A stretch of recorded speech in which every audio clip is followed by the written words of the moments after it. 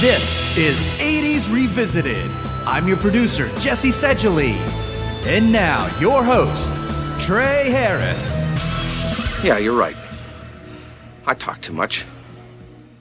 I also listen too much. I could be a cold-hearted cynic like you. But I don't like to hurt people's feelings. Well, you think what you want about me. I'm not changing. I like me. My wife likes me. My customers like me. Because I'm the real article. What you see is what you get.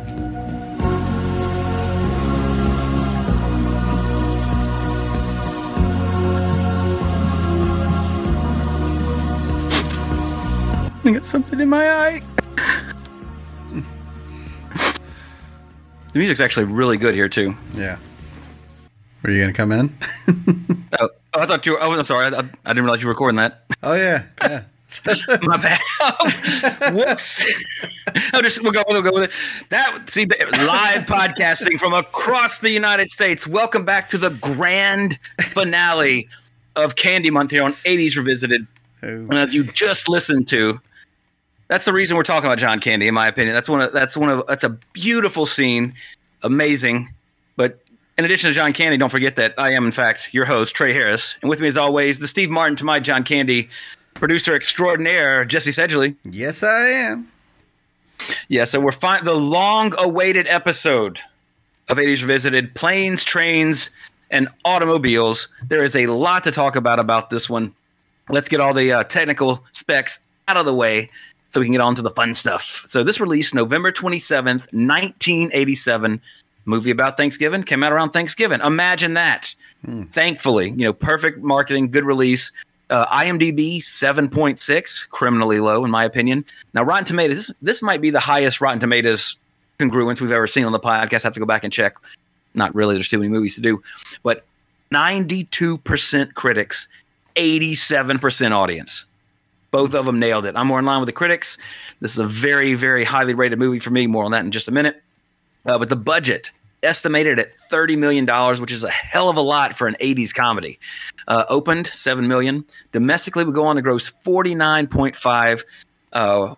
That was just domestic. I couldn't find any information on rentals and all that kind of fun stuff. But I meant to put in there, too. I didn't add it to my notes. But this opened at number 3. $7 million was good enough for number 3. Number 1, it had to compete with this one for number 1. 3 Men and a Baby. Number 2 was Cinderella, the cartoon, which in a re-release, which if you look on the numbers.com, it's 1,972nd week in release. So the re-release of Walt Disney's Cinderella was good enough for number 2. But again, Planes, Trains was number 3 for the week. And between 3 Men and a Baby, Cinderella, and Planes, Trains, and Automobiles, we have a clear winner with Planes, Trains, and Automobiles, in my opinion. But it was a good time to be at the movies, too, that weekend, because you also had The Running Man in its third week, was number 5, with $5.3 million. You had Teen Wolf 2. Think what you will about that one. That was number 8. And then Dirty Dancing, running at the top 10, Dirty Dancing in its 8th week, and Baby Boom in its 4th week. So, Dirty Dancing in its 15th week, Baby Boom in its 8th week. Without putting lines on a spreadsheet, it's a little hard.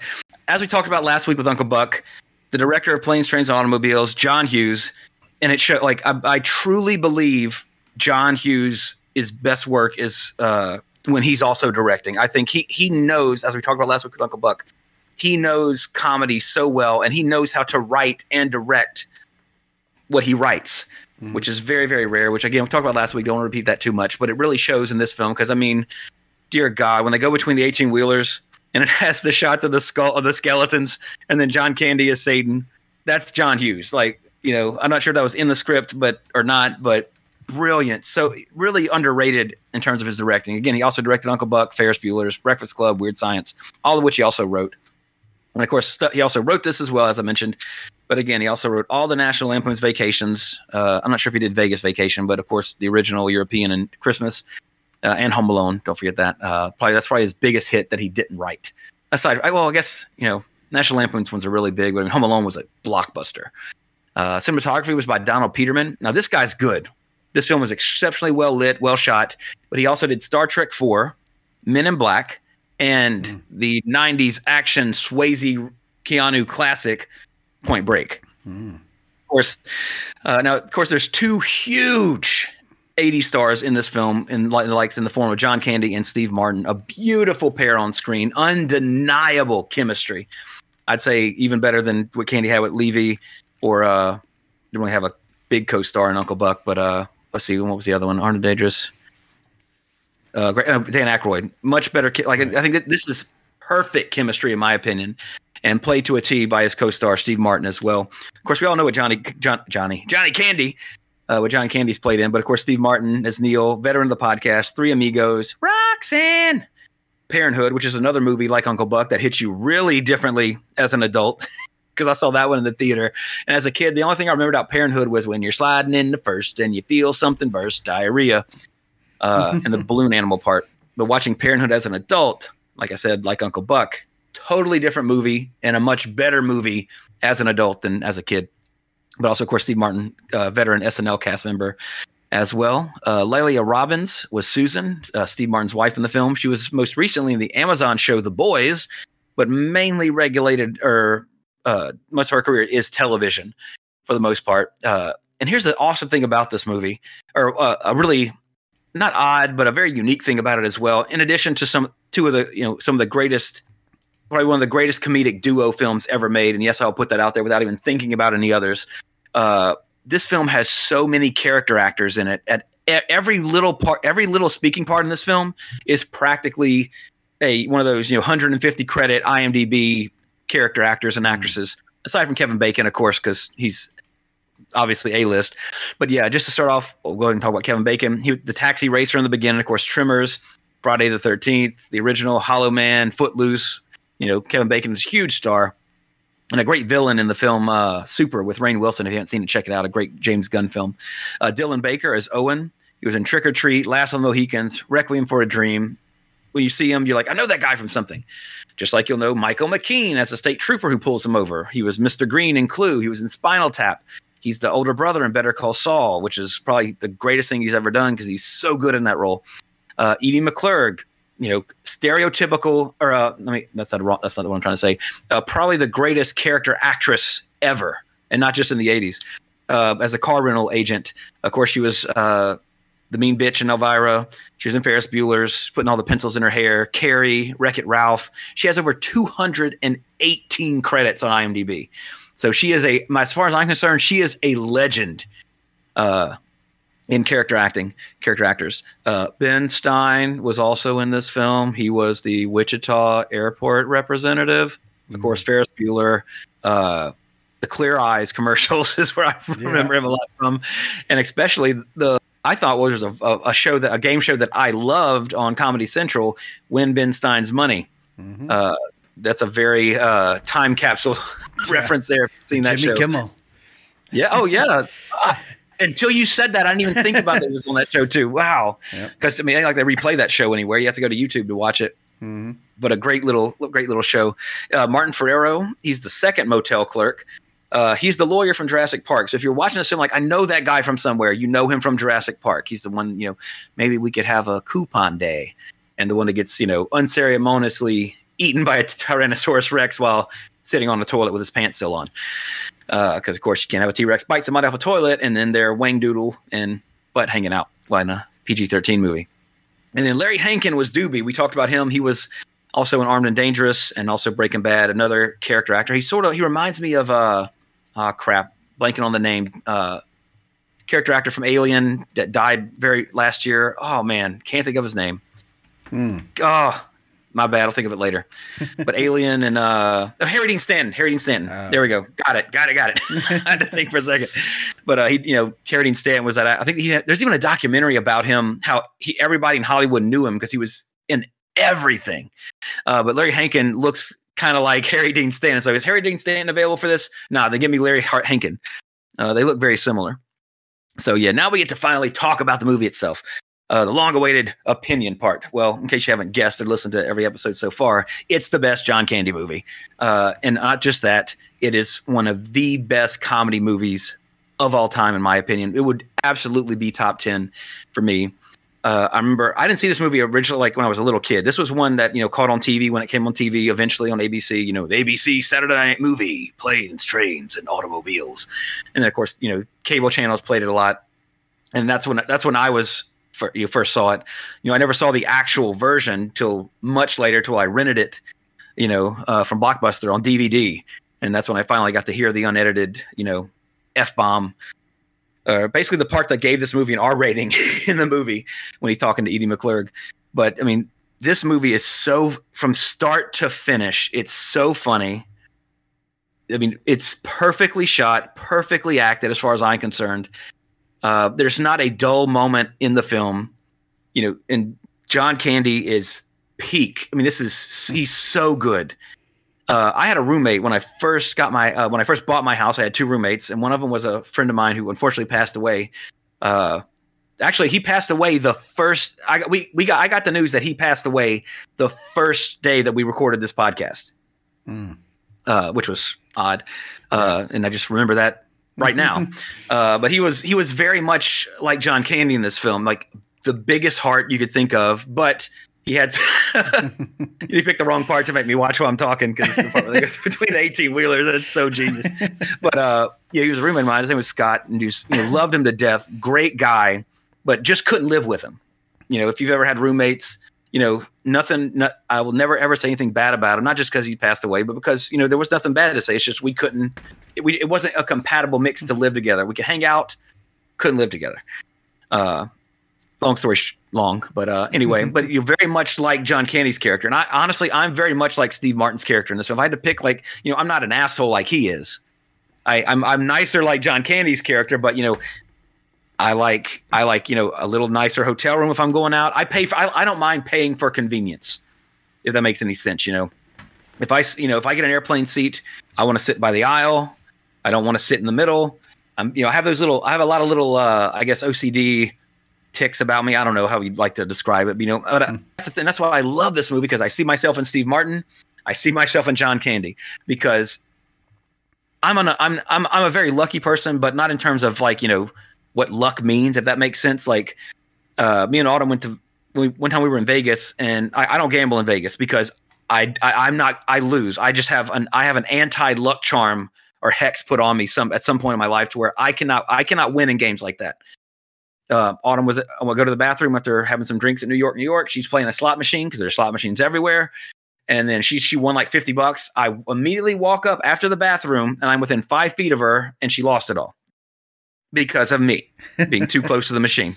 So I'm not, but what I'm getting at is like Steve Martin, it's my luck to go to the rental car lot and get dropped off in the snow, and the car is not there. That's a lot of stuff that happens to him. That's my luck. I say that's totally my luck. But it's just, this film is so good. It's so these you have movies like The Three Amigos that are like purely ridiculous, but they're still great fun, and they still have that little heartwarming moment in it. But then you have comedies like this that and honestly, it's a trademark of John Hughes. This is a John Hughes film, ridiculously funny. It's a comedy, but it's a comedy drama. The end, what we opened with, because I know y'all expected us to open with the F-bomb tirade, but this is, we don't take kindly that fucking language around here. Wink, wink. But it's just like his character in this film is so good. He's so funny. He's so sad, but it's good. It's just so well done. Especially like the moment where he's telling Steve Martin like he's happy with himself. And then again, spoiler alert. So if you have not watched this movie, turn it off now. I don't want to spoil this for you. I'm giving you fair warning. Here's a spoiler. When you actually find out his wife's dead, after the whole movie, it's such a twist at the end where get that screen off.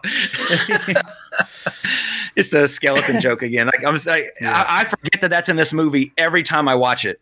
So then I get caught off guard every time, just dying laughing. It's like the skeleton scene in Home Alone 2 where he touches the washing machine, which is like the funniest moment of any Home Alone, in my opinion.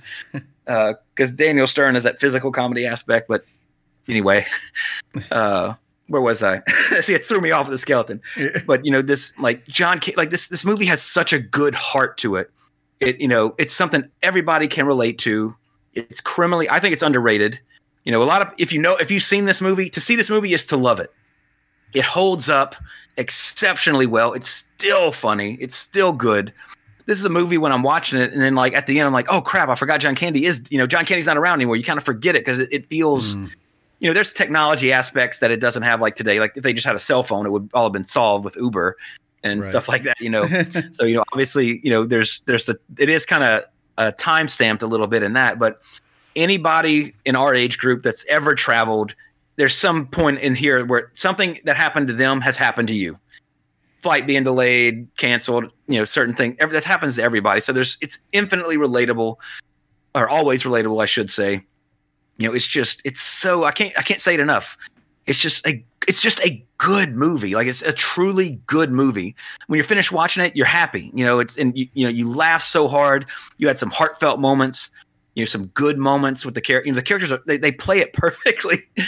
These screenshots, whoever put all the screenshots on IMDb got the best moments. It's so good. I mean, it's sarcastic comedy, it's slapstick comedy, it's surreal comedy. It's got everything. And it's honestly, how many movies can you watch? Are actually Thanksgiving movies.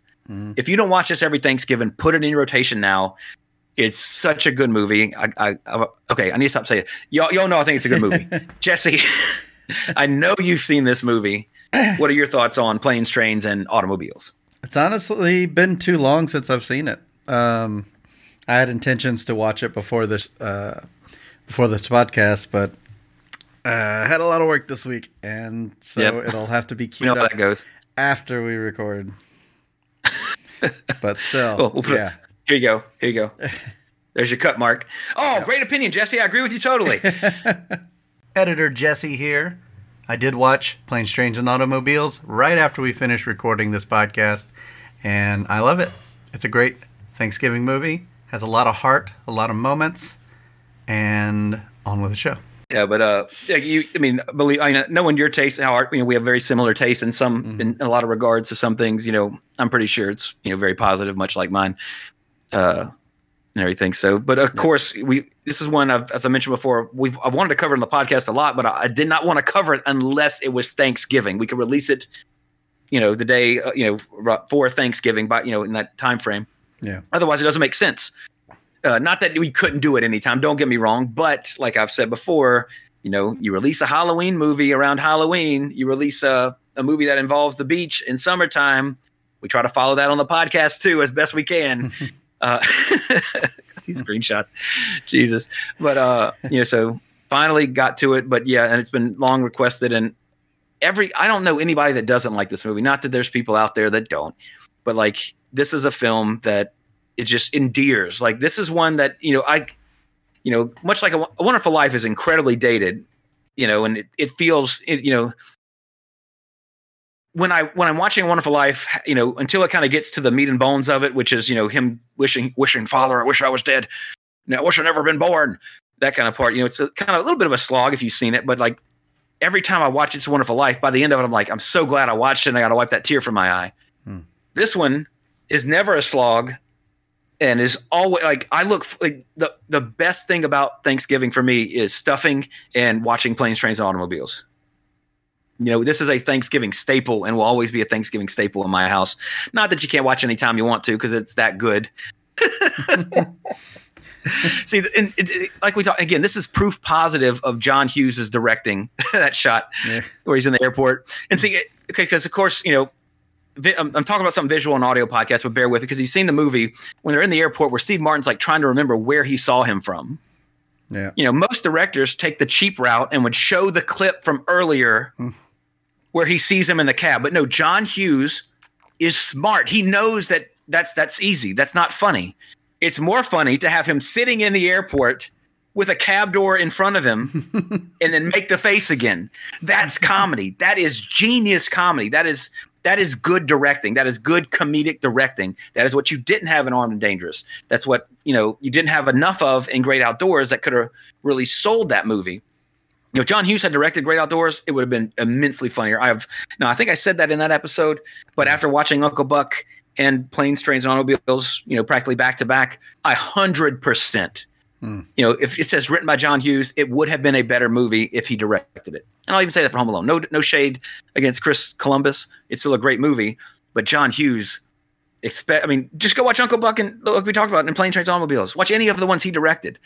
They're, quintessential 80s movies for sure, but just the skill in directing them. And, half a comedy is timing. And, of course, editing and such, goes into that too when you're making a movie, but knowing when to what to shoot, when to cut, and everything like that plays so heavily into this.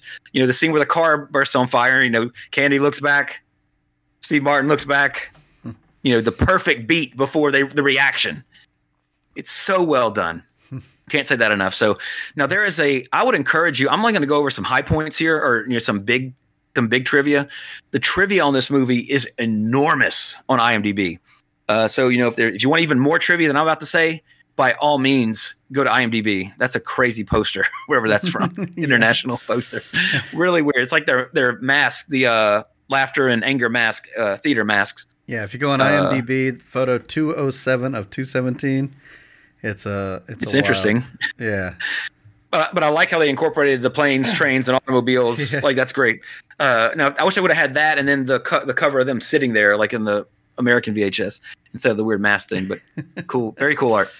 But anyway, let me just go ahead and get through this trivia because, like I said, it's a lot. John Hughes, in an interview on the DVD, which might also be on the Blu-ray, I'm not sure because I only have the DVD. He said that he was inspired to write the film story after an actual flight he was on from New York to Chicago was diverted to Wichita, Kansas, taking him 5 days to get home, which is pretty much the exact story of the movie. So very true to life. And it's also John Candy and Steve Martin's favorite film of their own. Or excuse me, was John Candy's favorite and it's Steve Martin's favorite film of his own. The exterior shot of the aircraft in flight is actually the exact same shot from Airplane of the plane flying at night. So kind of an in joke or in joke reference to Marathon Airplane there, the OG Airplane 1980. The Marathon rental scene is exactly 1 minute long from the time Steve Martin starts his tirade to the time the attendant ends the scene, which is Edie McClurg. In that 60 seconds, the F word is used 18 times, and the film easily would have been a PG or PG-13 if it were not for that one scene. So that's why this is a great film you can watch with anybody, of all ages. Just remember when it gets to the rental car scene to mute it for 1 minute, and then all ages can watch this movie. Wow. Although actually in the cab they take to the first motel, they do show the roof of the cab, and I think there's some nudie pictures on it. I'm not sure if it actually shows anything, but it's suggestive, so some people might not appreciate that. But yeah, if you don't want your kids to watch language, or you don't want your old grandma Ethel to hear the F-bomb 18 times in 1 minute, have a heart attack, and die at the Thanksgiving table, if you have it on, just mute that scene and you're good. There's really nothing else in it. Like I said, could have easily been a PG-13. But you have to have that scene in it because that is when Steve Martin's character has had enough. And I think it's pivotal to the movie, honestly, for his character, his character arc. Like, this is the boiling point to where it's all downhill from there, and eventually him and John Candy become friends by the end for that incredible heartwarming ending. And I thought this was really interesting. On instruction from John Hughes, and also a testament to John Hughes' direction, because he likes a lot of improvisation. Some directors hate improvisation. I mean, you got Steve Martin and John Candy, and after reading this, you also got Edie McClurg. So you got some amazing improvisational people here. So yeah, give them that. As a director, it would be stupid not to do it. But anyway, her role as a rental car agent was partially improvised, and he pretty much told her to riff a fake phone conversation with somebody about Thanksgiving plans while Steve Martin remains in line waiting and staring for her to finish. So she came up with the entire idea to speak to her sister about who was going to make what for adding, who's making what for Thanksgiving. And she did it like literally right there on the spot. And then Hughes, like after the take, was like, how'd you come up with that so quickly? And she replied that like his scripts. She'd drawn it from her own life and claims to this day that random people still come up to her and ask her to tell them that they're fucked. Because, of course, her only her last line in the film to Steve Martin is, "You got your rental agreement?" He's like, "I threw it away." And she's like, "You're fucked." And then it's scene, perfect editing right there. Scene's over. Or she gets to tell him to F off, basically. So a great little bit of improvisation there from the great Edie McClurg, who's still alive and still working. So, always fun to see her pop up. And then Steve Martin also mentioned about his late co-star John Candy about how similar he actually was to his character of Dell. And to quote Steve Martin, well, he was a very sweet guy, very sweet and complicated. And so he was always friendly, always outgoing, and, funny and nice and polite. But I could always tell he kind of a little broken heart inside of him, which is so heartbreaking because, of course, at the end of the film, when he finally confronts him, like, Dell, why are you still here? And he's like, my wife died 8 years ago. And just like, oh my God, like this whole time, he talked about how much he loves his wife. It's so sad. It's so heartbreaking. And to know that there was something in his life that was very similar to that, or that he kind of carried with him, that Steve Martin picked up on, it really speaks to Candy's humanity. And, again, like we kind of said about the beginning, started off the beginning of this month, is just how much I think he's an actor that I think transcended his personality in the movie to where, like, not that he was never a mean person. Everybody has their moments. I'm not saying anybody's a saint, but you always, if I went looking and my research, quote unquote, is that he was a hell of a nice guy to pretty much everybody that he worked with. And a lot of what you saw on screen was how he was in reality, which just, that's so beautiful to me because especially, look at Uncle Buck, look at this film, just his characters in this film. You just want to give him a big hug. Just like, I wish I had an Uncle Buck, wish I knew it. Like I did, like I said, I did not kind of know Adele, Adele, not Adele, the singer. I wish I knew her because love her to death.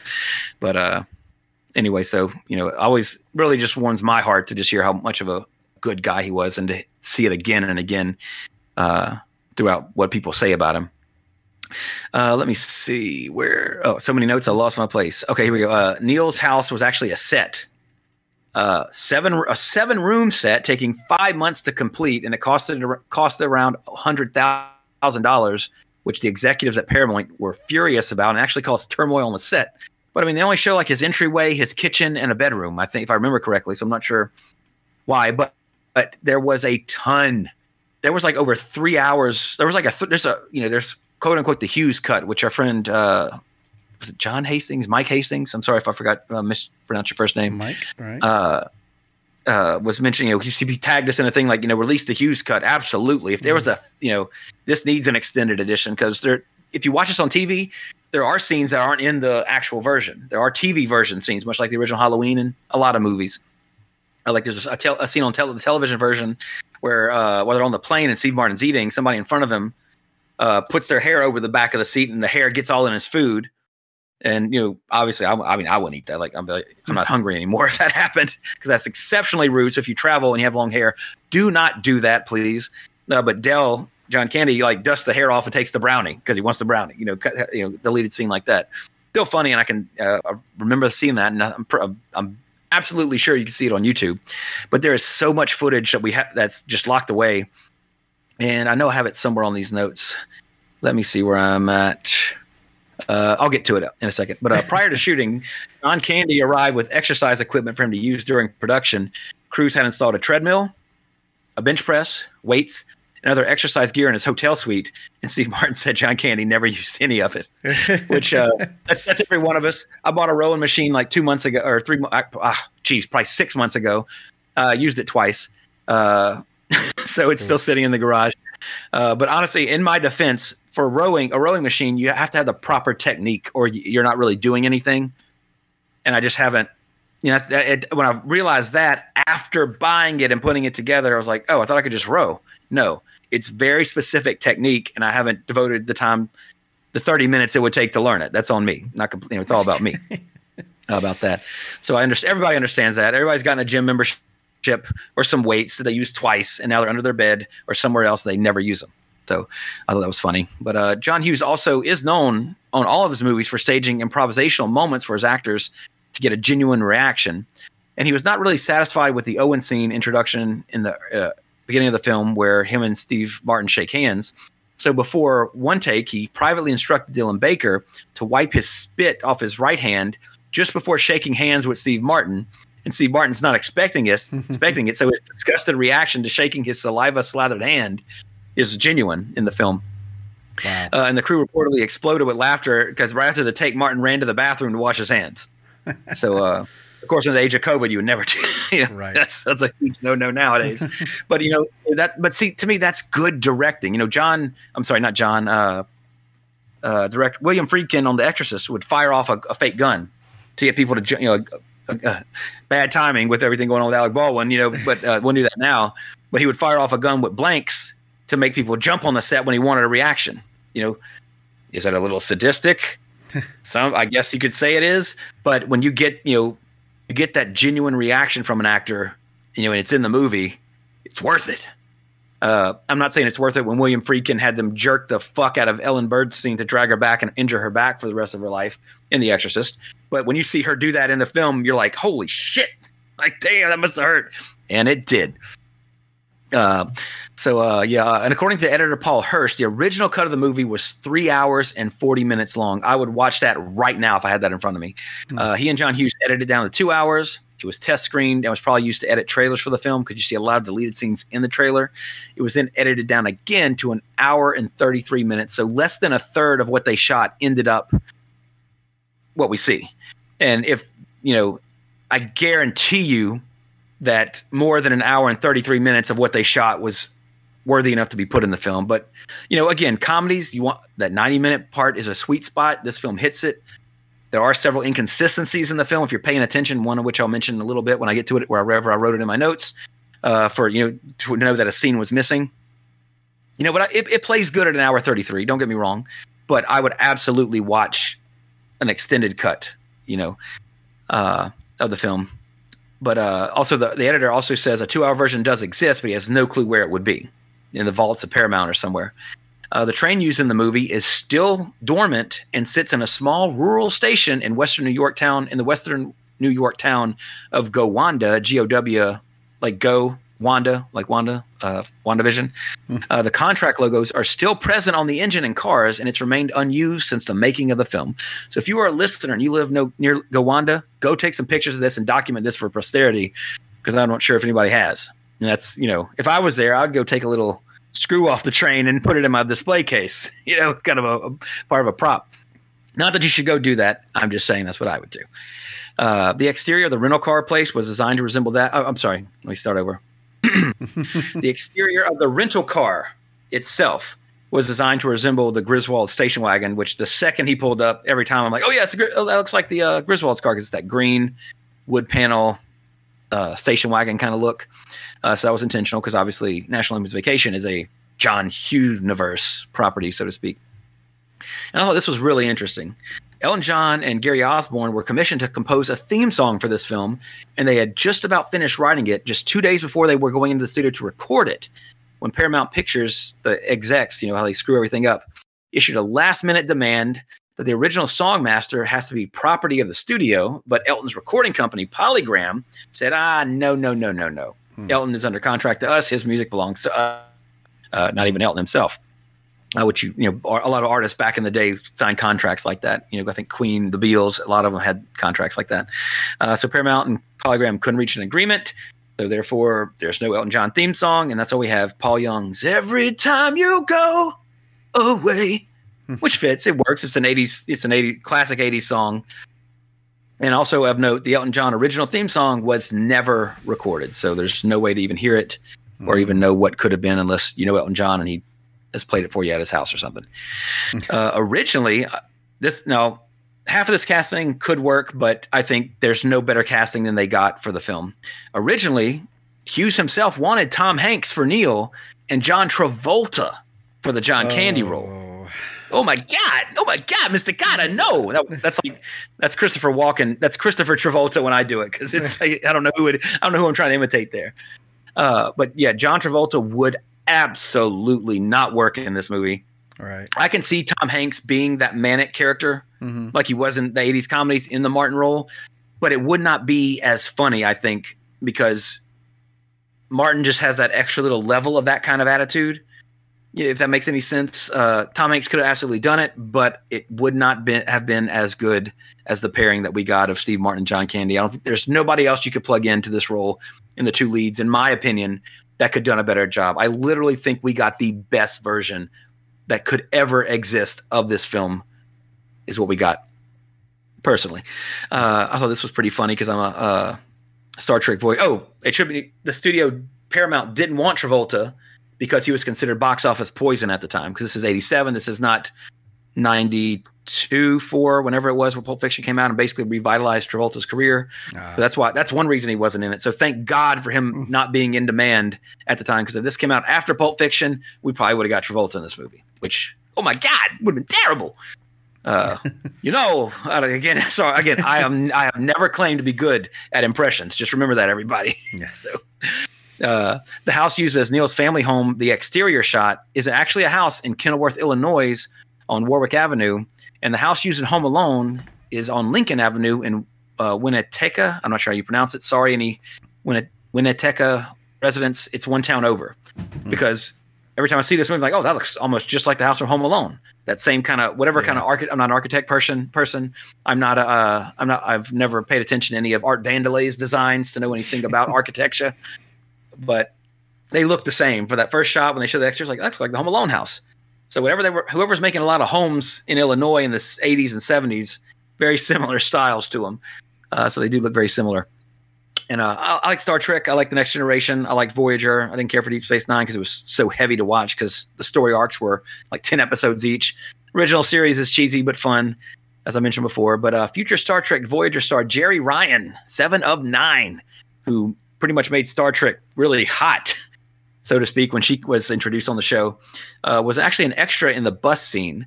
But her part was cut from the final release because John Hughes had to tell her to leave because she could not stop laughing at Martin and John Candy. Which, honestly, I'm right there with you, sis. Like, if I couldn't imagine being an actor on this, or an extra on this set, with these two guys doing an improvisational scene. Like, I would have been going after the first take. I would not have been able to stop laughing.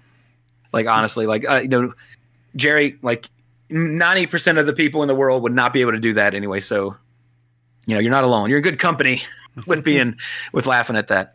And the house used for Neil's family home. Oh, wait, I already said that. Sorry, I skipped. Went ahead of my notes. I thought this was pretty funny, and it makes sense. No transportation company wanted to appear inept or deficient in any way.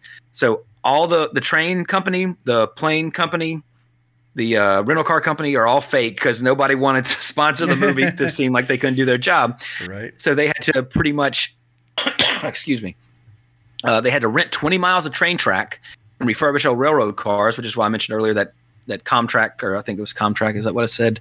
I lost it. Yeah, Contract. Excuse me, not Contract. Comtrack. Hey, there you go. Movie idea. Nicolas Cage need a Con Air sequel. Contract. Cameron Poe, you killed somebody again. You're going back to jail. No, it was self-defense. I didn't do it. But now you're back on a plane with other criminals again. But it's a train, not a plane. Contrain. Welcome to Contrain. There you go. Copyright 80s Revisited 2021. Jesse Sedgley, Trey Harris. See, that's the thing. Like, it ticks me off. You got these billionaires out there that are like, let's go to space, which, that's cool. I thought it was cool when Elon did it, but now that I know that it's all these billionaires competing, I think it's just stupid. Right. At this point, like if the lottery got up to $1 billion and for some reason I won it, but again, my luck doesn't work that way. It will never happen. I wouldn't I would donate. I would end world hunger, or try to. Depending on what I would help poverty. I would like to think that that's what I would do. Every man's a hero in their head till they become the villain.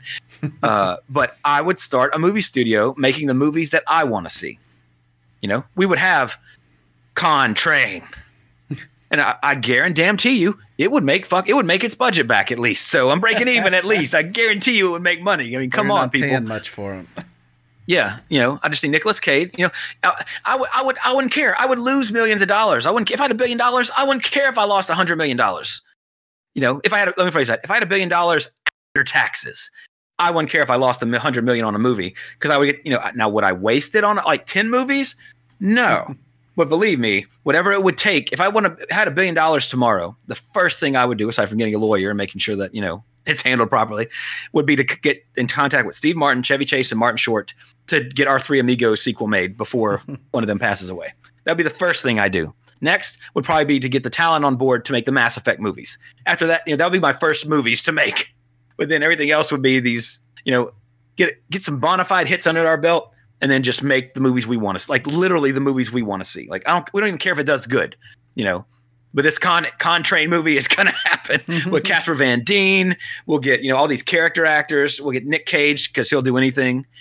And I think I get along with Nick Cage. I think we'd be great friends, Nick. So, just come hang out with me, please. I've defended you my whole life on this podcast.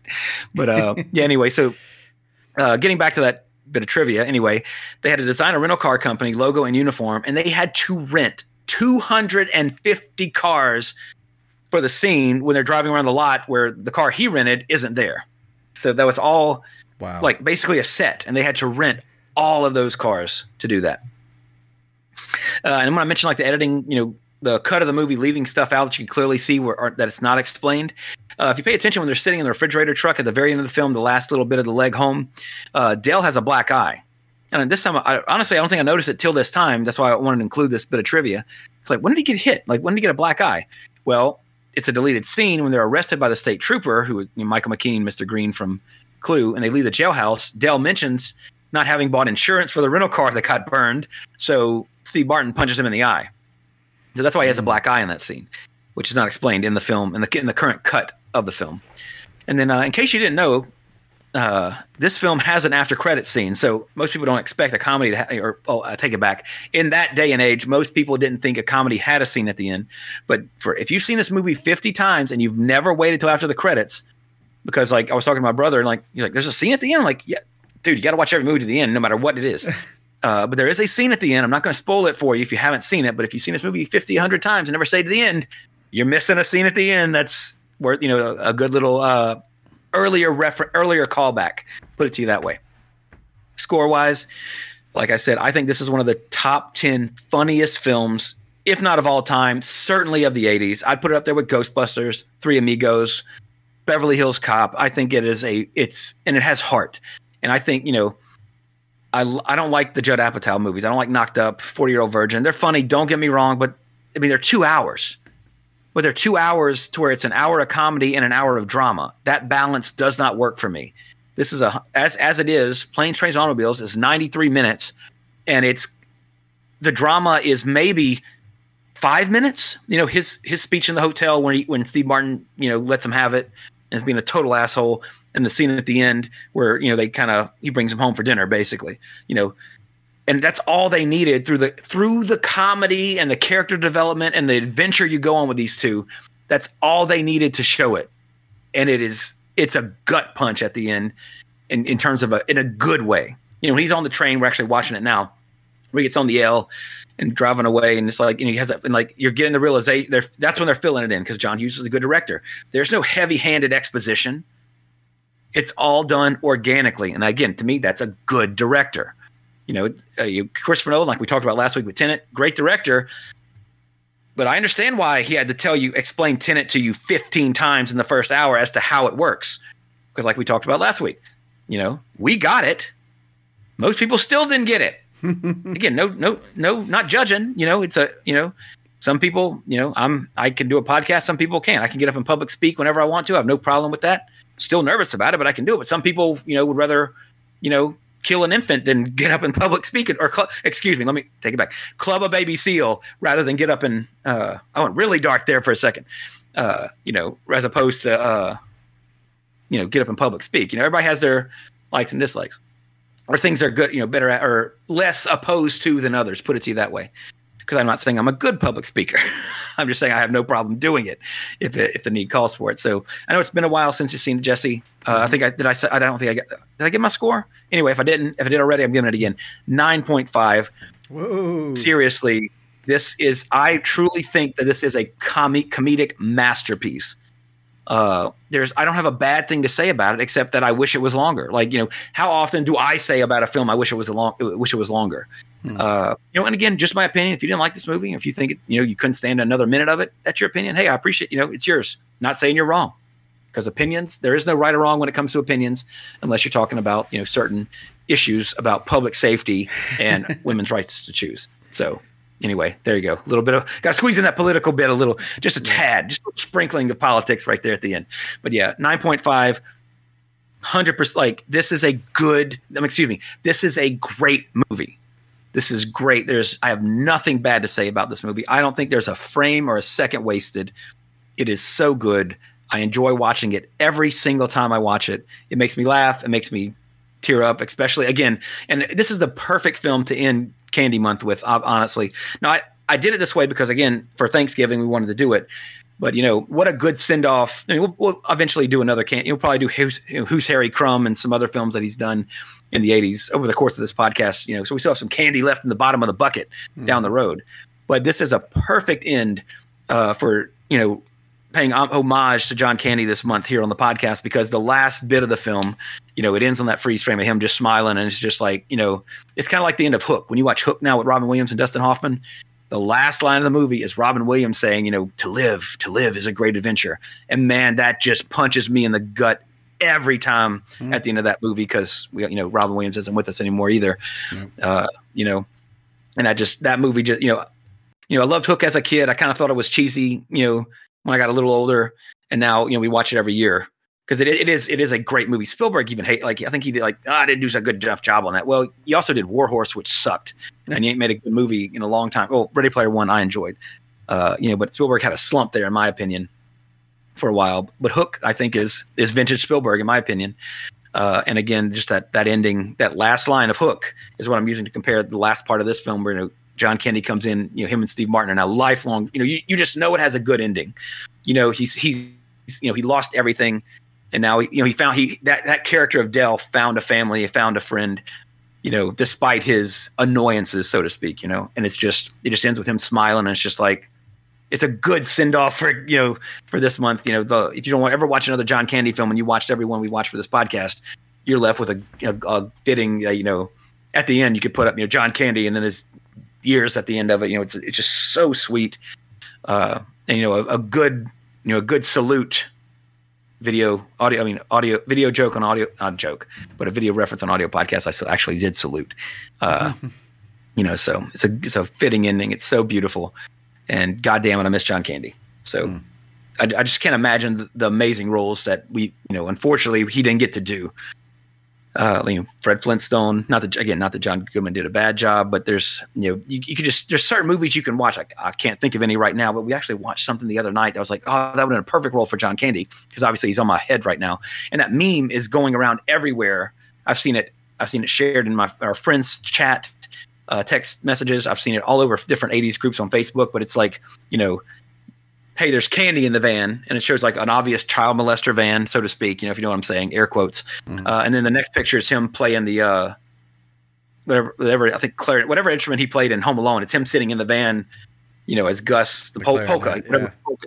Yeah, and it's a meme. I've seen it all over the place now. So and this is the Candy. If John Candy was in the van, I'm getting in the van. So you can put your finger inside me, as long as it's not John Candy doing it, and I can get to hang out with John Candy. Of course, I'm being facetious to any molestation victims. I'm not glorifying it. It's a horrible thing. But yeah. So I know it's been a while since you've seen it, Jesse, but from your recollection, I would assume you had obviously a good recollection of it being a good movie. And based on your memory, of course, what would you score wise? I can't do that. We will come back. Yeah. Oh, here we go. Exactly, Jesse. A great score. Great. Yeah, I agree. Mine's a little higher, I think, but absolutely agree with you there. So yeah. So my voice, as you can hear, I'm still getting over a little bit of a cold. My voice is, excuse me. Sorry. I'm trying to keep it clear for everybody. Hopefully, I'll be better next episode. But in the real world, again, Planes, Trains, and Automobiles released November 27th, 1987. 5 days before, on November 22nd. The Max Headroom broadcast signal intrusion. Now, if you don't know what I'm talking about, I'm about to give a little brief thing about it, but go to the Wikipedia page, look it up. Go to YouTube, you can watch it. People have recorded it. It's there. It's really cool. An unknown perpetrators, plural, hijacked the signal of WGN TV, which is also in WGN Chicago. So very apropos to go with this movie for about 20 seconds. And WTTW for about 90 seconds, and displays a strange video of a man in a Max Headroom mask. If you don't know who Max Headroom is, Wikipedia that too. But he basically, he pirated the signal for a minute and a half of 20 seconds, at least for WJN, which was a national broadcasting thing. WGN, with Chicago, as a kid, I would always watch. I love the Cubs. When I was in the baseball, I was a really little kid because I hate baseball now. But I always liked the Cubs because they had like Andre Dawson and I think not McGuire was the A's. Mark Grace. They had like some big players at the time. And during the day, especially during the summer and stuff, when I was home, they'd always play the Chicago Cubs games on WGN. And as a kid, I was like, "Oh, look, there's Andre Dawson. I'm holding his baseball card right now." That kind of thing. So I watched the hell out of WGN, and they had like some shows that like weren't on Nick at Night or anything like that. I think Dino Sauce was a Family Channel. But there were certain shows that only would come on WGN. Like the first time I was able to record all the Jaws movies was actually because WGN had like a Jaws marathon. And so recorded them all on VHS. Like 1 through 3, I think, because 4 was still pretty new at the time. So yeah, WGN was a big channel, and somebody hijacked the signal of a nationwide network practically back in November 22nd, 1987. So again, go to YouTube. You can watch the whole thing.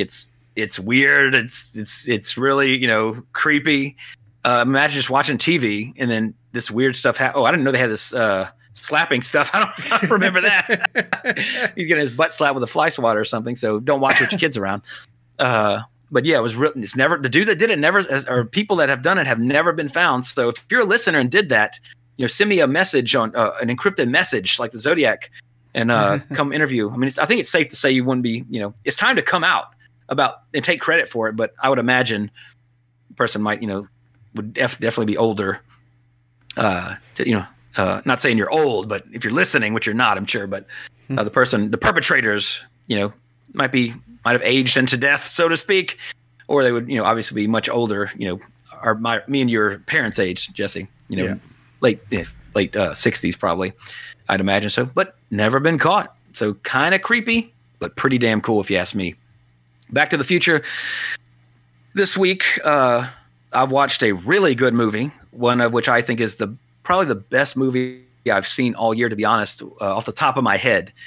Suicide Squad is still my favorite movie I've seen this year because I have a unabashed fanboyism for James Gunn films. But I think the best movie I've seen, and not necessarily, it's up there in my favorites, but Suicide Squad I can put on and watch anytime because I just love that movie. The new one, not the old one. This year's Suicide Squad, James Gunn's Suicide Squad. Please do not ever think that I would give the time of day to the original Suicide Squad movie because it is still a piece of shit. Despite, do the David Ayer, I think it was the director, do the David Ayer cut, however you pronounce his name. Yeah, it's a better movie. Like, nah, the Zack Snyder's Justice League was not necessarily a better movie. I never thought I needed to see a sesame seed in slow motion, but thank you, Zack Snyder, for checking that fetish off my list. But anyway, the movie I saw, it's on Amazon, rental at home, and it's still in theaters, but it's Edgar Wright's new film, Last Night in Soho. Yes. And I saw this too. Oh, you did see it? Awesome. Yeah. I don't want to give anything away. Just watch it. It is so good. After watching it, I immediately downloaded the soundtrack. Both the music from the film in terms of, licensed music, so to speak, but also the original soundtrack, the OST. There's, which one? I don't know. Normally when I look at stuff, usually the OST is the music, like literal just music, like John Williams OST for, I might have them backwards. Cause I have seen ones where the OST is the music, like the artist's licensed music. But this film is visually beautiful, amazingly well acted, actually incredibly well acted. Edgar Wright loves Texas switches in his movies. Mm-hmm. And I just want to let everybody, when you're watching this, there's a dance number. And it is not CG. It is all practical. They did it in front of the camera, just like you see it. And as I'm watching, I'm thinking this looks so good. This can't, if this is CG, I'm absolutely impressed. Wasn't CG. On set. Amazing. So yeah, I don't want to say anything else about the film except that I really fucking liked it. And it's amazing. And if you're watching it and if you think this is kind of, as you're watching the film, if you're getting bored, that was I'm not saying this for everybody. That was me. I was watching, I was like, what the hell am I watching here? And then it's funny, the IMDb tags is what kept me going, because the second tag, I was like, when is... it's public there. It says drama, horror, mystery. I was like, where's the horror in this? And then just wait. Yeah, it's coming. You know, it's coming. Because I knew, I didn't know it. I'm not going to say a twist, but I knew that it had like, because on the horror groups that I'm in on Facebook, people are like, "Oh, I saw this movie last night. It's great. It's awesome." Because I mean, anything Edgar Wright does, I want to watch because I think he's a fantastic director. And the way people, Tarantino does great is great. And Tarantino and James Gunn are great at picking the music to accentuate their films. But Edgar Wright is a genius of using music in the film, in the design of the film. Go watch Baby Driver if you wonder what I'm talking about. The opening of Baby Driver, watch that. You know exactly what I'm talking about. You know, when a song when a song comes on in an Edgar Wright film, it's almost like a music video, and I mean that in a good way. Like in terms of the music is so paramount to the scenes, intrinsically like tied to the scene more so than a Tarantino film where Uma Thurman is dancing to Urge Overkill, or in James Gunn movies, Star-Lord's dancing to Ooh Gotcha. I can't remember the name of the song. I got not more than a feeling. I can't think of the name of that song. Hooked on a feeling. Hooked. Thank you, Jesus. Too many songs about feelings. More than a feeling. Hooked on a feeling. Mm-hmm. Wait, did I say that? Hooked. Wait. I'm confused. I'm getting confused in my head because there's too many feeling songs. Anyway, yeah. So I mean, honestly, like I was saying, probably the best film I've seen all year. In terms of Suicide Squad's my favorite. And again, there is if you don't understand that, Street Fighter is one of my favorite films. It would never be on my best of list, except of best of favorite films. Soho, my last time in Soho was probably my favorite. I think the best film made this year that I've seen, just on all levels. Like, there should be some nominations for this film when it comes January for the Oscars. But last year I was correct with my pick of Promising Young Woman being my favorite film. I think one of the best film of last year, and also deserving Oscar noms, which it did. Unfortunately, it didn't win because everybody just fucking nuts over. That's a horrible way to explain that. Very chauvinistic. I take it back. It was meant to be an expression. Everybody goes crazy over Frances McDormand, which she is an amazing actress. Do not get me wrong, but I did not get Nomadland. I thought that was, of all the films nominated for Best Picture, I thought that was the worst one. But obviously, what the fuck do I know? Because it got Best Picture. And Frances McDormand got Best Actress. Was she good in it? Yes. Was she better than Carey Mulligan in Promising Young Woman? I don't think so. But again, that's just me. And that's why we have opinions, so we can talk about it. So yeah. And if you haven't seen Nomadland, don't. Unless you want to see every movie that's ever won Best Picture. But that's a movie that got the Chloe Zhao, that's what put her on the map, and that's how she got Eternals, from my understanding. Which I don't see how, because I don't see how you could look at Nomadland and think this person should direct an MCU movie. But I could look at Promising Young Woman, and it escapes me who directed it. But I could look at that movie, and if that person got the role of doing an MCU film, I could absolutely see it. Edgar Wright was attached to Ant-Man at first. That would have been amazing. I like both Ant-Man movies. I think people always put them near the bottom, but I think they're really fucking great. Emerald Fennell directed Promising Young Woman. And, I could see her doing a Marvel film. I don't see how you go from Nomadland to the Marvel MCU. I have not seen Eternals. I will wait for Disney Plus because I just, I truly don't understand why they have the Punisher, Daredevil, Ghost Rider, Moon Knight. I know some of these characters are coming up in TV shows, which can't wait for Moon Knight. But you have so many other core characters that deserve to be in the MCU, and you pick the Eternals? Nobody knows who the fuck the Eternals are. They don't even have a regular book. They didn't even have a regular book coming out monthly until recently to build up the hype for the movie, because they're not that cool. I mean, Thanos is an Eternal, in case you didn't know. But, Thanos is dead. They should have been out in the previous phase. That's when they were needed. That's their whole big thing, kind of, in the comics. Again, I have not seen the movie, but our good old and I don't want to even mention his name after what he did to me last week. I still got a bump on the back of my head. Doomslayer was telling me on Facebook that let me see, I can bring it up to say it to. I don't want to misquote Doomslayer because he's right. He'll get angry. He's a little, got angry. I mean, I like to please our listeners, So I don't want to be rude, but I mean, dude needs to chill. Dude needs therapy. But he said, yeah, seriously. Maybe that could be his new YouTube series. Him on a couch therapy. And Doomslayer, you can have it. You can take that bit. I give it to you freely. But Doomslayer said, after the absolute dryness and boredom of the Eternals, I'll gladly take two comic relief characters in Shang-Chi. So that does. And again, I've heard mixed things about the Eternals, and most of the mixing that I've heard is that if you don't like it, you're obviously hate diversity, and so you should all. It's kind of the Black Widow thing, or Wonder Woman thing, or Captain Marvel. I keep it MCU. Captain Marvel, Captain Marvel is one of my favorite Marvel characters before the movie, so I was super pumped for that movie to come out. The movie is a disservice to the character. To me, I do not like the movie at all. I was extremely disappointed with the movie, despite the nostalgic 80s 90s aesthetic of it. It didn't. The movie, I walked out they I thought they nailed the costume. I think that's a vital part, because I was worried they were going to make it too sexy. Kind of like movies tend to do, to make it a little less practical, which is so stupid. A lot of the stuff they did good, visually, but it was just such a disappointment. And I say that being a Captain Marvel fan, but I can't go online and say that because, you chauvinist, you must hate women. No, I actually, I try to do my best to champion causes for women, and I don't try not to be any kind of discriminatory, because I don't believe in that shit. Ellen Ripley and Sarah Connor are two of my heroes when I was a kid, and just because I didn't like Ghostbusters 2016 because it sucked, because it wasn't funny, not because who was in it.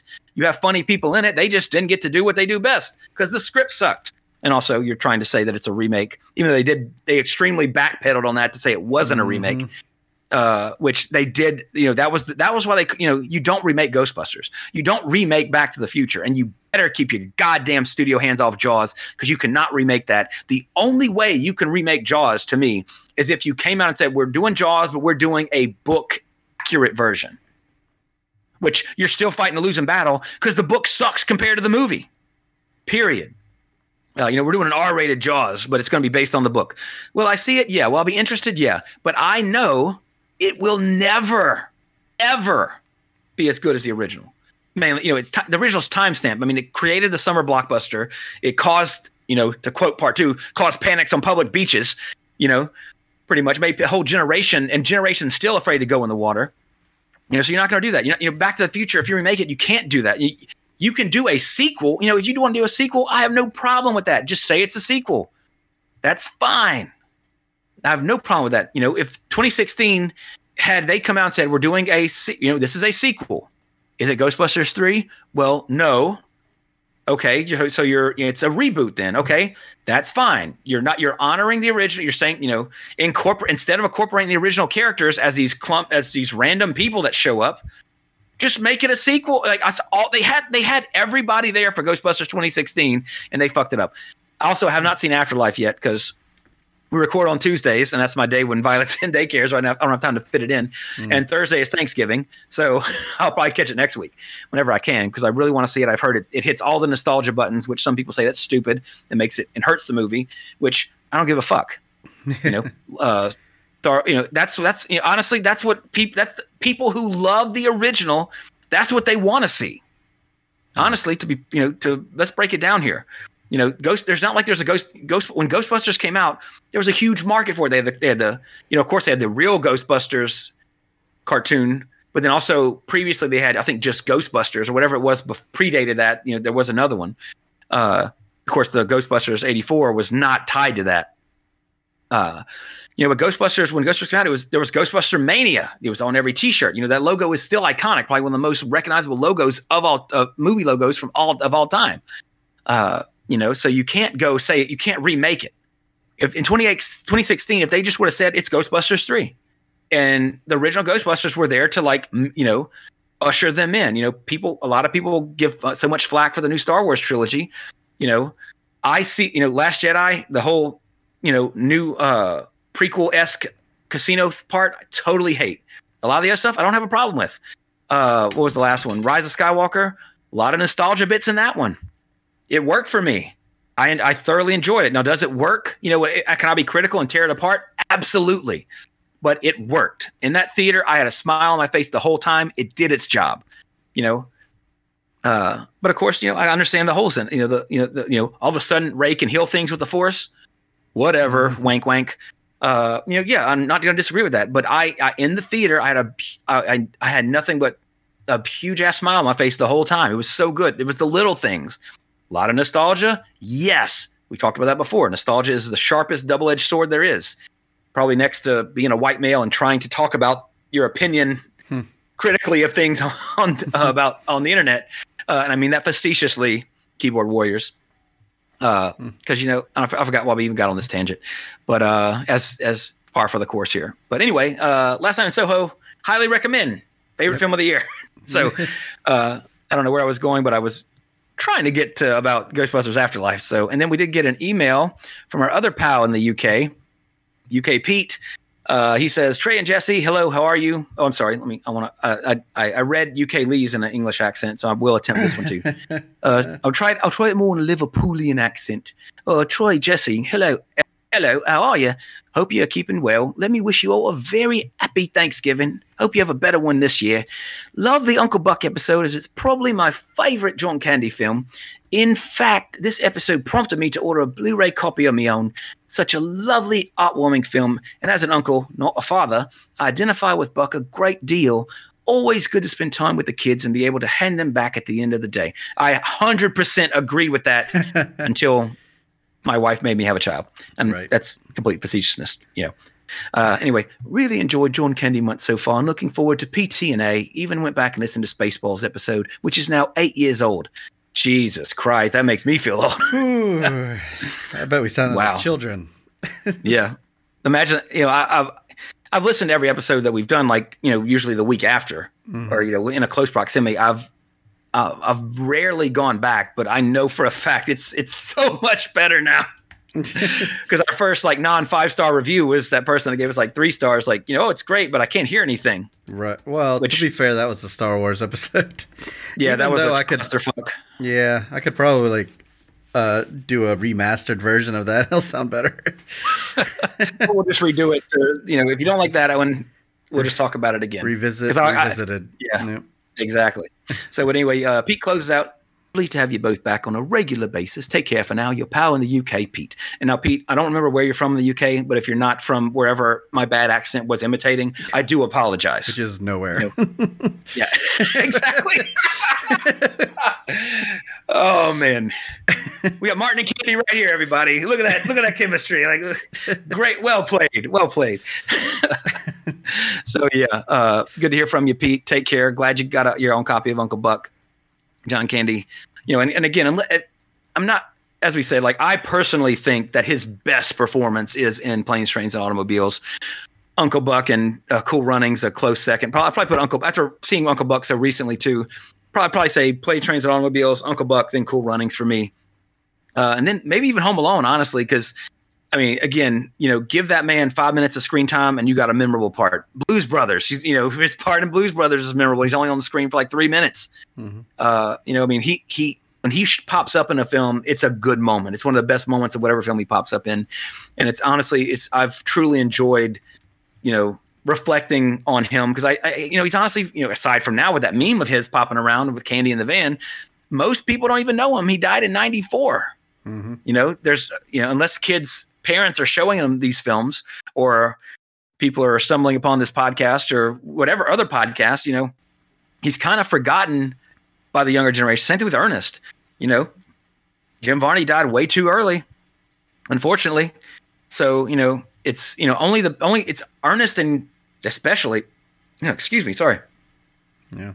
He's kept alive, thankfully, to people like me who are going to make our kids watch these movies, whether they like it or not. You're going to watch Ernest Saves Christmas, and for Christmas time, we're going to watch Scared Stupid for Halloween, and we're going to watch Goes to Camp in the summer. And we'll watch Go to Jail whenever we feel like it, because it's, there's no holiday tied to that one. But some of these stars, that died way too young, unfortunately, I feel like, if you know, but I just don't think that, this younger, they're going to be more of the, I hate to say forgotten, but less revered, I guess would be a better way to put it, as time goes on because of, dying a little too young, Andy Kaufman, for example, for me, I knew the name, but I I didn't really know him because he died a little before kind of my time, you know. So watching Man on the Moon was like until they have the John Candy biopic or they revitalize Ernest with John Cena. There you go with that $1 billion. That's another movie we're going to do. John Cena is going to take over Ernest. However much it takes to get Cena to do that, we're going to do a whole new string of Ernest movies. So you see, Elon, somebody who knows Elon, tell him, I don't want to work for Bezos. Fuck that. He's Lex Luthor. Fuck him. Elon, I don't agree with his politics sometimes, but he seems like he'd be the one to be like, oh, I made flamethrowers for, I know he doesn't speak like that because he's American, but it's like, you know, or I think he's South African. Shit, I don't remember. I think he does have an accent. Elon, sorry, South Elon. African, Don't. Yeah. But, you know, like, and I'm not going to try that because I'll just sound English when I try to do that. I don't want to bring up any apartheid memories for that. But yeah, you know, Elon, you know, come on, man. We here at 80s Visit, we have the vision. We can make this happen. I know you grew up on these movies too. Go watch Ernest Goes to Camp and Scared Stupid, and then get back with us and be like, you know what? Here you go. Here's the $1 billion. I got to get rid of some of this money anyway. Go make your Ernest movies with John Cena. Done. All right, Cena, how much is it going to take for a minimum 4-picture deal? Because we got to do a Thanksgiving one, an Easter one. We got to get the holidays in. But then we got to get the rights for Friday the 13th to have John Cena fight Jason Voorhees in Ernest Goes to Camp 2, and the camp is Camp Crystal Lake. So just got to convince Cena to lose like 100 pounds before he goes into the role. Well, no, I think it's funnier for him to be, you know, because Jim Varney was, you know, he was small, but I mean, you know, lithe. I think, you know, he's like a Manny Pacquiao, you know, I mean, if you look at him, I mean, the dude's ripped for his size, you know, which I'm not scrawny, I mean, but very thin, you know, I'm not sure the most accurate way to say it. See, I think it'd be funnier if, you know, John Cena is, you know, son of Ernest or, you know, or a relative or even a younger brother or however, you know, whatever we could, you got to plan it out 4 films down the road for the Ernest verse, you know, because that's the thing. We start off with a couple ones, you know, surefire hits, and then we branch out to the crossovers, Ernest versus Freddy, you know, for the Halloween one, because we're not going to remake Scared Stupid. We're going to do a different horror one. So you have an Ernest movie for every holiday. Fucking President's Day. Ernest goes back in time and he's bungling the Declaration of Independence or something. You know, we have, you know, and actually, you know what? I got it. We have to have an Ernest crossover with National Treasure. So we can have John Cena. We can have Ernest meet Nicolas Cage. Actually, that should be the title of it. Ernest meets Nicolas Cage. And it's just, you know, yeah, that's all we need. The Wicker Man with Ernest. Oh, not the babies, Vern. No. And see, we end the last one. We bring Ernest into the MCU because he's obviously cannot die. Right. You know, I mean, the character, he's invincible. So it, you know, eventually we have to have a cameo. We have to pay the money to have him show up just one scene in like phase 7 or whatever, where it's like, you know, who's gonna? I guess Kang blows up a school or something, and then like Ernest is there, and he just shielded everybody somehow because he's so big. And it's like, you know, and then you have Captain Marvel like, I knew it, and then it turns around, and then Mjolnir comes to his hand because Ernest is the purest soul. So he's also ultra rich from all of his endorsements. Yeah, his vest gets more patches on it, you know, for like just like Brock Lesnar's ring tights. Yeah, you just get more and more endorsements where his vest his denim vest is full of patches. So yeah, so you know, Candy Month, it's been a blast. I hope if you haven't seen a lot of these, you know, so if you follow along at home, that you've been introduced to some great film, you know, a couple of good films, I'd say, of the first 2, and 2 great films at the end. Ending strong is what we try to do. We structure the arrangement of these months, and I think we, you know, having to do Planes, Trains, and Automobiles on Thanksgiving really worked to our favor for that, so I'll take credit for that. But anyway, if you need to, you know, reach out to us, 80srevisited@gmail.com, on Facebook, 80s Revisited Podcast, on Instagram, 80s_revisited, and then check out our good friend John with Cajun Toy Review on YouTube. I think he just did some of the MCU toys as well, speaking of the MCU. And don't forget the Bamcast. And even though you blindsided me, Doomslayer, which I never expected you to do, so you know, I have to give you credit for coming all the way here. I know that was expensive. You got like 26 kids. Yeah. You know, to beat, you know, to attack me from behind. I mean, you know, one day maybe we'll meet in a squared circle. Probably not, because I'm way out of shape, and you definitely, you know, hey, if you fought me, Doomslayer, you can get your first win. Ha! Anyway. Check out TCW, Tasmanian Championship Wrestling. Root for the Doomslayer. If you're in Tasmania or Australia, buy some of his merch. I talked to Doomslayer about a Doomslayer shirt, and it would, the way shipping is, it would cost way more to ship it than it would for the shirt. Oh, that's a good idea. Yeah. Then you're just just put it on one of those sites, global sites, and then you just put the image, and I could maybe buy it locally. If I feel like it, I'll talk to Doomslayer about it. But yeah, right. I watch him on YouTube too as well. I find it, of course, I know Ben. We've never physically met, but we've known each other a long time thanks to this podcast and all that. So I do feel like I do know him and all that. And I think whether I knew him or not, I find the Doomslayer character, he's sort of the Ernest of wrestling. And Doomslayer, but if don't get ticked, that's a compliment. Nigh indestructible, but you got to, you're entertaining to watch, my friends. So keep it up. And to all of our listeners out there, especially those in Qatar, hey, but we dropped 4 places with the Uncle Buck episode. Oh, it'll pick. You got to bump them numbers up. Those are rookie numbers, and get them numbers up. Yes. So to all our friends worldwide, this week for us here in America, not that I'm trying to push Americanism on anybody, but we are celebrating Thanksgiving. I know it's a week earlier in Canada, like we learned last week, and all that. But so from us, because some people hate when you say Merry Christmas if you celebrate Christmas. And, right. So everybody's wants to say Happy Holidays. But nevertheless, we celebrate Thanksgiving in 2 days here. So to everybody, I wish a very happy and safe Thanksgiving. Come back next week. I'm not sure what we're going to do. I have to see, like we're telling. Surprise. I think, was it Mike? I think it was Mike Hastings. I'm sorry. I know it's Hastings was your last name, homie. Yeah, Mike. So Mike, I want to do Vampire's Kiss, but I don't know if I want to save that for Halloween next year or whatever. So I'm not sure. It'll be, the next few episodes will be single episodes before we do another, theme month again. So if you got any requests, which we actually did on, was it Instagram? I just saw.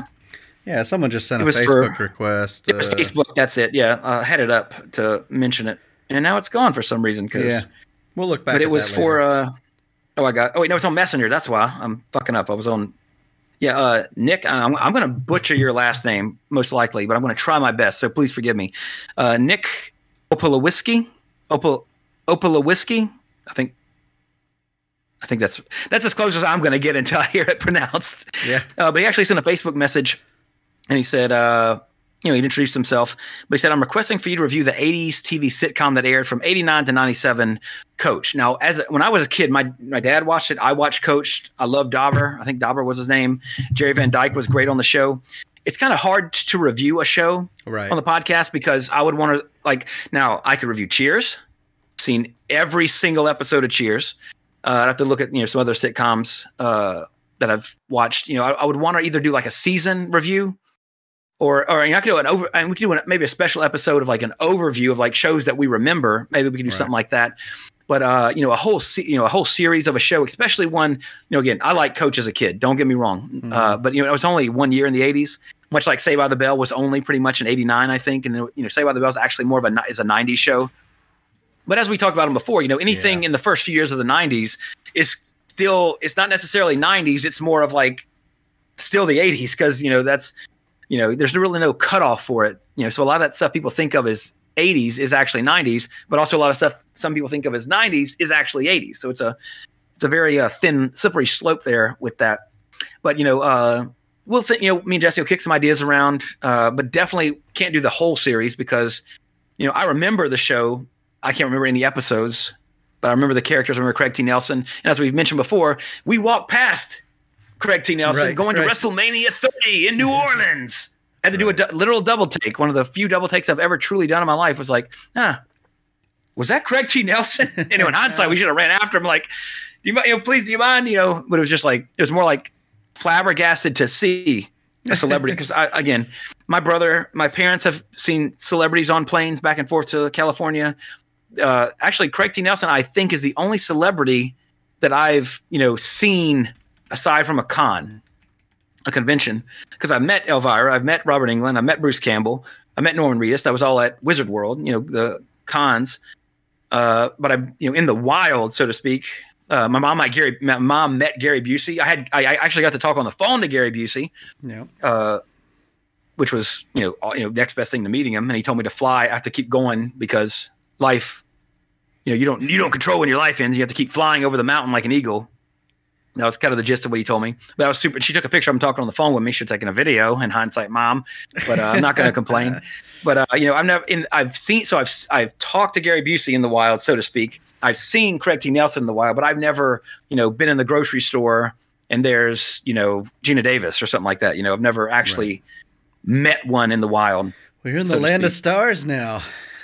I know, but it's COVID, so they're all, and I saw Jimmy Fallon at Disney World, but he was getting, we were in line. Like I heard that voice. I was like, that sounds like Jimmy Fallon. I look over there and it's like, talking to the person who, because celebrities pay, I think it's like $6,000 or something like that. To where like you get that private escort through Disney where they take you to the rides. They keep, they kind of take care of you if you're a celebrity to avoid having to sit in an hour-long line and sign autographs the whole time or feel pressured to, I guess.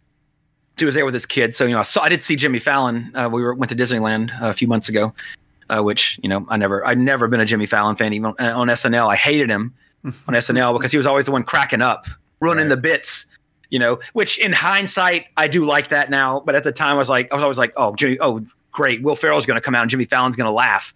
And, but it was, I'm giving him more credit than I gave him then because, opinions change. Everybody laughs now. Yeah, it's now I find it so much more endearing to him that, in hindsight, nothing against Jimmy Fallon, just, there for a good time. Even though I did, even if I did see, I did see him, I didn't want to go like talk to him. Like, oh my God, it's Jimmy Fallon. Me it'd be like, holy shit, it's Gary Busey. Like, oh my God. Actually, with Gary Busey, I'll be too scared. My mom knows that, like, she doesn't care. She just goes up and talks to people. I try to be, I would want to be respectful if I saw one of them in the wild. One of them. And all that. But, but you really, exactly, just go for it. But there's really like, depending on who if I saw Hugh Jackman, I'd be like, oh my God, I'd be dumbstruck, or Mark Hamill or Harrison Ford, I would be starstruck, The day after the U2 concert in New Orleans, some woman posted her story on Facebook on like a U2 group. And it was like, I was just sitting in a cafe on, I think it was on Frenchman Street or something. And then Bono was there having coffee the next day after the concert. I was like, I told you we should have like stayed in town. And like, I knew they were going to hang out. And the woman's like, I had a 20-minute conversation with Bono. It was amazing. I'm like, oh my God, that should have been me. Told you we should have stalked him. Yeah. I've never had that experience of meeting a celebrity. Like, but honestly, and from my, I would be respectful, but it would also have to be a certain celebrity for me to even want to go to, like, it'd be, there's, like, who would I not care about? Oh, there's Jennifer Lawrence. Like, I would leave her alone. Eminem, I would leave him alone because he'd probably kick my ass anyway. Jimmy Fallon. Like Arnold or, Adam Driver for like, or any Charlize Theron or even Anya Taylor, like actors that I just truly like enjoy watching that I really like. Those would be the ones I'd want to approach or try to like, get their attention. Like, is it okay to, or just, engage them, I should say. Like that, Lance Henriksen, any. Oh, go ahead. I'm sorry. Comes with the job of being a celebrity. So, well, I got cards, printed out cards. I don't know. I have to send you a picture. I made cards and everything. I talked about that like a long time ago. I do have cards now to hand out if I ever do see somebody. So I keep some in my wallet for that. But again, I don't ever get to see anybody. So. Yeah.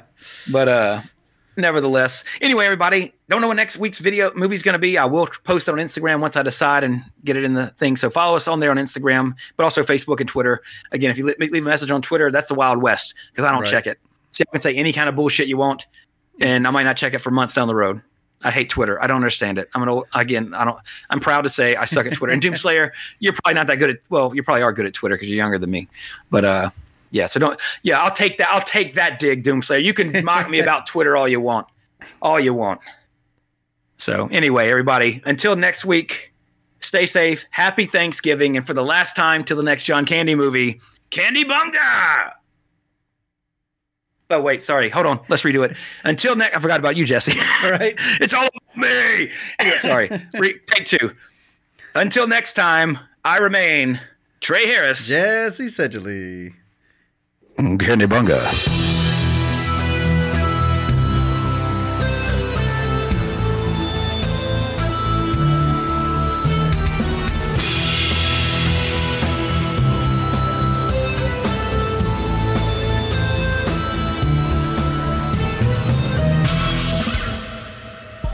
find this show and more on facebook.com/awesomepods and follow us on Twitter @awesomepods.